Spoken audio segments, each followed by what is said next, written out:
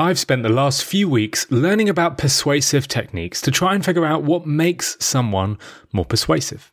Turns out all of us, even the least persuasive people on the planet, can be more persuasive by following some simple strategies. So keep listening to hear dozens of tips on how to become more persuasive. But first, here's a podcast I'd recommend. The podcast I'd like to recommend today is the D2C Pod, brought to you by the HubSpot Podcast Network, the audio destination for business professionals. The D2C Pod is a podcast all about all the things direct-to-consumer. The hosts cover everything from starting, growing, and optimizing e-commerce stores and D2C brands. If you're interested in the stories behind your favorite consumer brands, this is a podcast for you. To start, I'd suggest checking out episode 318, which features the CMO of Feastables. So, listen to D2C Pod wherever you get your podcasts. Now, I used to work at a company with a large sales team. There were around 65 salespeople at this company. And like most sales organizations, the salespeople received two types of pay. They received their base salary, which was a flat fee, and commission, which was based on the amount of sales they made and the size of the deal. That commission was a variable fee. It varied based on the size. Now, I remember chatting with a few of the sales team at the pub after work, and one of them brought up salaries and started talking about how different people in the team made different amounts. And this was an eye-opening conversation for a junior marketer like me. Firstly, I realized that some of the top salespeople got paid a huge amount. Some made even more than the CEO. But I also learned that others were paid very little. They struggled to make sales and often failed to make enough money to cover their monthly expenses. This struck me as being a little weird. The salespeople are all selling the exact same product and they're all having to sell it at the exact same price. Sure, some salespeople are more experienced and some are more connected, but I didn't expect there to be such a difference in the amount each salesperson sold. You wouldn't expect one Starbucks worker to sell 2 or 3 times the amount of coffee than another, and yet this was happening at my company to bigger levels. Clearly, some salespeople were just more persuasive. They got customers to agree, they made customers say yes, and they did this more often than their peers. But how? I wondered, is it all a fluke, or is there some sort of science behind it? Well, spoiler alert, it's not all fluke. In fact, it's not fluky at all. In today's episode, we'll cover the science behind persuasion. I'll show you tips you can use to be more persuasive, and you'll hear from social science professor Vanessa Bonds on her studies on persuasive behaviour. But first, a story on how someone stumbled upon a very persuasive strategy. It's an example from Robert Cialdini's book, Persuasion. A colleague of his was struggling to sell his consultancy project at full price. He'd deliver his sales pitch, start talking through the price, and immediately buyers would push for a 15% discount. This consistent haggling ate away at his profit, and eventually his margin became so slim that he could barely pay to keep the business running. Then, during one proposal meeting, he accidentally hit on a maneuver that rid him of this problem forever. It wasn't a bullet point list of the reasons to justify the expenses involved in the services. He'd given up on that approach as it only brought more scrutiny to the price. Instead, after his standard presentation, and just before declaring his $75,000 fee, he joked, "As you can tell, I'm not going to be able to charge you $1 million for this." The client looked up from the written proposal that they had been studying and said, "Well, yeah, I can agree to that." After saying that one line, the buyers would instantly agree on the price and wouldn't attempt to haggle down. Cialdini's colleague claimed that this tactic of mentioning an admittedly unrealistic price tag was a total fluke. He didn't mean to do it, but since realizing that it works, he uses it time and time again and no longer has to haggle on price. Now this works, as some of you will know, due to anchoring. Saying it won't cost $1 million anchors the buyer to that higher price and makes $75,000 seem fairly cheap in comparison. But anchoring is just one of the dozens of tools that you can use to be more persuasive. Here's another Cialdini example. See, when writing his book, Cialdini shadowed top salespeople to see what tricks and tips that they had learnt over the years. One salesperson who did door-to-door sales routinely left his sales collateral in the car. He'd knock on the door, get invited in, sit down, maybe have a cup of tea, and then, once seated, he'd say, "Oh no, I've left my stuff in the car, do you mind if I pop out and get it?"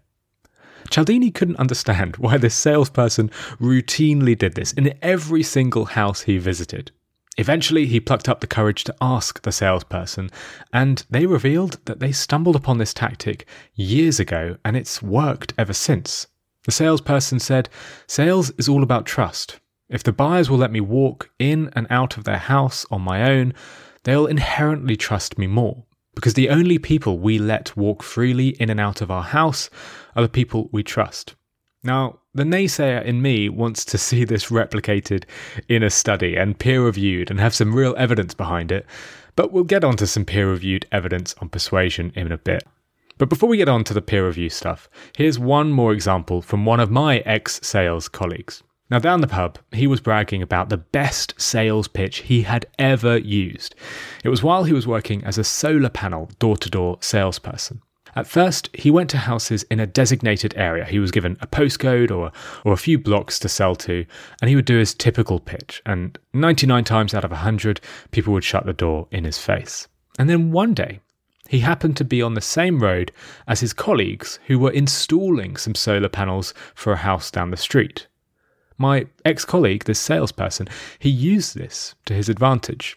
He knocked on the first door, and rather than going into the usual pitch, he said, "Hey, we're installing some solar panels for your neighbours, Mr. and Mrs. White, down the street, and while we're here, I just thought I'd pop by to see if you'd like some installed as well." This was the persuasion hack he had been waiting for. Now, the majority of people said yes. They invited him in and signed up on the spot. Now, attentive listeners will know that this is down to social proof. We are more likely to take action if people similar to us are doing the same thing. So when we see people on our street installing solar panels, it makes it far more likely that we will do the same. But it's not just door-to-door salespeople with all these persuasion hacks. You can make your writing more persuasive too, in really an absurdly simple way. According to the results of a study done at Ohio State University, changing one word can massively improve how people view a product. Now, in this study, the researchers showed participants two sets of messages. Some of the messages were written as if they were speaking to a large group of people. For example, after all these years, people might accept that antiperspirants just aren't going to get any better. They might have to even accept the ugly stains on clothes. Well, they won't have to anymore. So that message, it's sort of written as if it's speaking to a group of people. The second message that researchers showed participants were written in a different way. They were written as if you were speaking to one individual. They said, "After all these years, you might accept that antiperspirants just aren't going to get any better. You might even accept the ugly stains on your clothes. Well, you won't have to anymore." Now that second message was far more persuasive. By focusing the copy on an individual rather than a group, the message just resonated more. It also shows clearly that persuasion can work just as well online as it can in door-to-door sales. Politicians know this all too well, as a similar study from Stanford University revealed. Now, the researchers here exposed a randomly chosen set of online readers to a news account of a 3-year rise in city crime rates. One of the groups was told that the rise in crime rates was akin to a raging virus. So that's one group of participants told it's a raging virus. Now the other group saw the exact same news account with the exact same statistics, except now it was described as a raging beast. One group sees a virus, one group sees a beast. Later on in the survey, the participants were asked to indicate their preferred solutions to this problem. And it turns out, readers who initially saw crime portrayed as a beast recommended improving policing solutions rather than improving education. But the opposite pattern emerged among readers who initially saw the crime portrayed as a virus. Remarkably, this was a 22% difference, and it's only due to the change of a single word in a metaphor. This change was double the size of the differences that were naturally due to a reader's political party affiliation, which only changed the difference in proposed solution by 8%.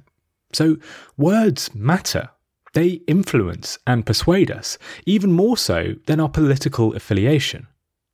But let's get back to in-person persuasion. See, some people think that to be persuasive, we have to raise our voice and we have to be confident in our suggestions. But is this the case? Well, after this short break, I ask Professor Vanessa Bons. Finding a service solution that helps you better connect with customers and keep them happy can feel impossible. It's like trying to remember the name of someone you've just met at a networking event. I've made this mistake before, introducing a colleague to my new friend Dan, only to find out his name was actually Ian. Being personal with your customers is important, but keeping on top of all that information can be very hard. That's where HubSpot's all-new Service Hub comes in. It brings service and success together on one powerful platform for the first time ever. It's got an AI-powered help desk and an AI-powered chatbot that handles frontline tickets fast. Plus, it comes with a customer success workspace that helps reps anticipate customer needs. Plus, it never forgets a first name. All of that can help you scale support and drive retention and revenue. That means better service and happier customers at every stage of the journey. Visit hubspot.com/service to do more for your customers today. Now, if we want to be more persuasive, should we raise our voice? Or perhaps we should try and be more assertive. I wasn't so sure this was the case, so I reached out to Professor Vanessa Bons, who's spent her career studying influence. Here she is, quickly introducing herself. So I am Vanessa Bons, and I'm a professor here at Cornell University. I'm a professor of organizational behavior and psychology, and I'm an experimental social psychologist who studies social influence. But I study social influence in a way that's kind of different from the way most people do. Most people look at how to get people to do things or how to influence people. I'm really interested in people's intuitions about how we can influence people and whether they're accurate. Do we know the best way to influence other people? And do we know the impact that we have over other people every day? One of the intuitions or assumptions that most of us have is that to be more persuasive, you have to be more assertive. We need to raise our voices and share confident declarations. I think we learn this from politicians and other leaders. But is it true? Does it really work? Or is there a better way to persuade? I asked Vanessa. We think to be heard, we really need to increase the volume. We think we need to be more assertive. We need to keep pushing and try to get sort of that concession right there on the spot from another person. In fact, the research shows that that is not the best way to persuade other people. And that if you're too assertive, they actually balk at that and wind up in this sort of psychological reactance where they're less likely to hear the things that we want them to hear. So there's kind of this disconnect between how we think we can influence people in the best way by upping the ante and sort of increasing the assertiveness and the ways in which we're actually able to influence other people. And so the study that you're referring to basically ask people, if you want to get someone to change their health behaviors, should you use this kind of language that's more assertive, right? All shouty and exclamation pointy, or should you use this language that's a little bit more subtle, that's kind of suggesting that they make some changes to their behavior? And participants who were supposed to be influencing another person actually chose the shoutier, more assertive message, thinking that would be more effective. But when they actually looked at what was more effective, it was this subtler kind of suggestive message. And part of it, I think, is that what happens is we really want the satisfaction of seeing influence right there. If someone's not going to sort of say, you're right, I'm going to make this change right here, today, now, we feel like, oh, we didn't have an impact. And so we keep turning up the volume to get to that place, when in fact, a lot of influence is delayed and cumulative. And so it might be that our nice, subtle sort of suggestion really sinks in a week later when we might not be there to see it and get that satisfaction, but it actually is more impactful in that way.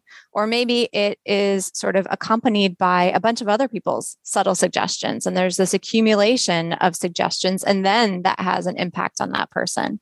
But again, we sort of want that immediate moment of, I argued really strongly. I won my point. I changed someone's behavior. And that just isn't the best way to think about influence if we really want to change minds and change behavior. This study Vanessa shares shows two things. One, most of us believe that we need to be more assertive to be persuasive.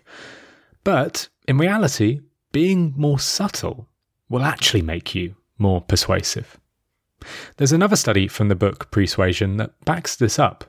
A team of Dutch researchers found that they'd struggle to get smokers to change their behaviour if they only shared assertive messages about how bad smoking is.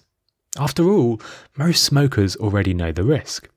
Instead, they found that subtle messages, which highlighted steps to help a smoker quit, performed much better in changing behaviour in the long run.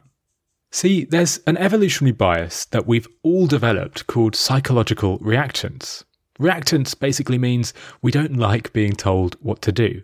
When someone in authority tells us what we're doing is wrong, we feel compelled to disagree, at least in Western cultures. It's why in the UK, Remainers struggled to convince Brexiteers to stay in Europe. The whole Remain in Europe argument was based on how Brexiteers were wrong. The same is sort of true for Hillary Clinton's supporters in the 2016 election against Trump. Telling somebody that they're wrong doesn't really convince people. And it's also why meat-free firms like Beyond Meat have slowly changed their messaging over time. Originally, Beyond Meat's messaging focused on how bad eating animal meat was. But that only put off meat eaters, causing this reactance. Eventually, they switched and talked about how tasty and popular Beyond Meat is, and sales have grown ever since. But what about expressing doubt?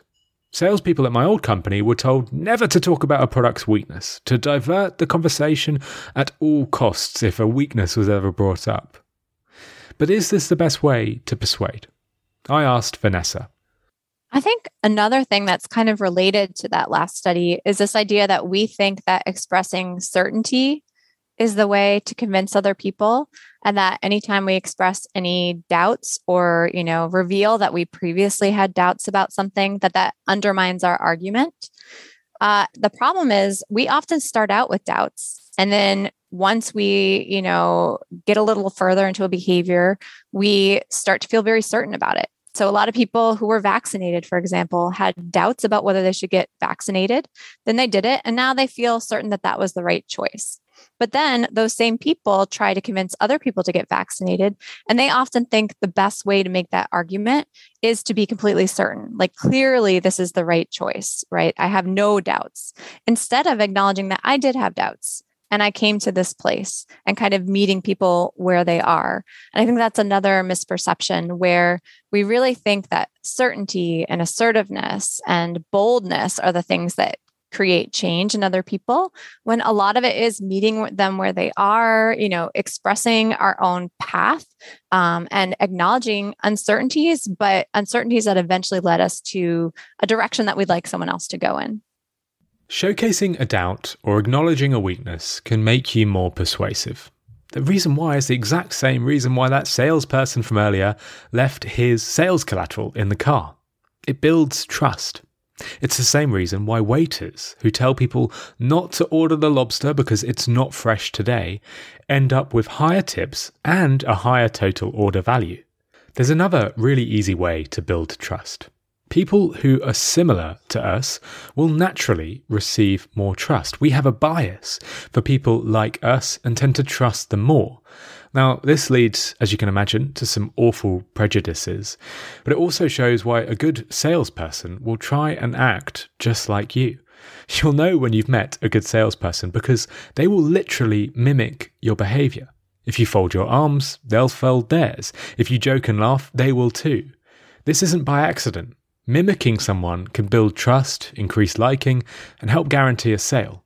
Studies cited in Robert Cialdini's book Persuasion found that waitresses coached to mimic the verbal style of their customers doubled their tips. Negotiators coached to do the same with their opponents got significantly better final outcomes. Salespeople who mimicked the language styles and non-verbal behaviors, like gestures and postures, of their customers sold more of the electronic equipment they recommended. The more we mimic, the more persuasive we are. In fact, research shows that dancing in tandem with someone can dramatically increase how much they like you. One study in Germany with 4-year-old children got the kids to play a game. Some of the kids walked around a circle with a partner while singing and keeping time in their movements with recorded music. Other kids did the exact same, but just without the accompaniment of music. Later, when the children had the opportunity to show helpfulness to one another, those who had sung and walked together in time with music were 3 times more likely to help out their partner. If you want to build trust with someone, just listen to music with them. And maybe that's why so many of us find love on the dance floor. It makes you realise how simple us humans are. The reason you buy double glazing probably isn't due to the savings you'll make on your energy bill. It might just be because the salesperson supports the same football club as you, or because the salesperson gave you a compliment. See, compliments are another persuasion hack. In a really interesting study in a hair salon, stylists were told to compliment the customers by saying any hairstyle would look good on you. Their tips rose by 37%. Just with that one compliment, any hairstyle will look good on you. Compliments work, even if there's a clear ulterior motive.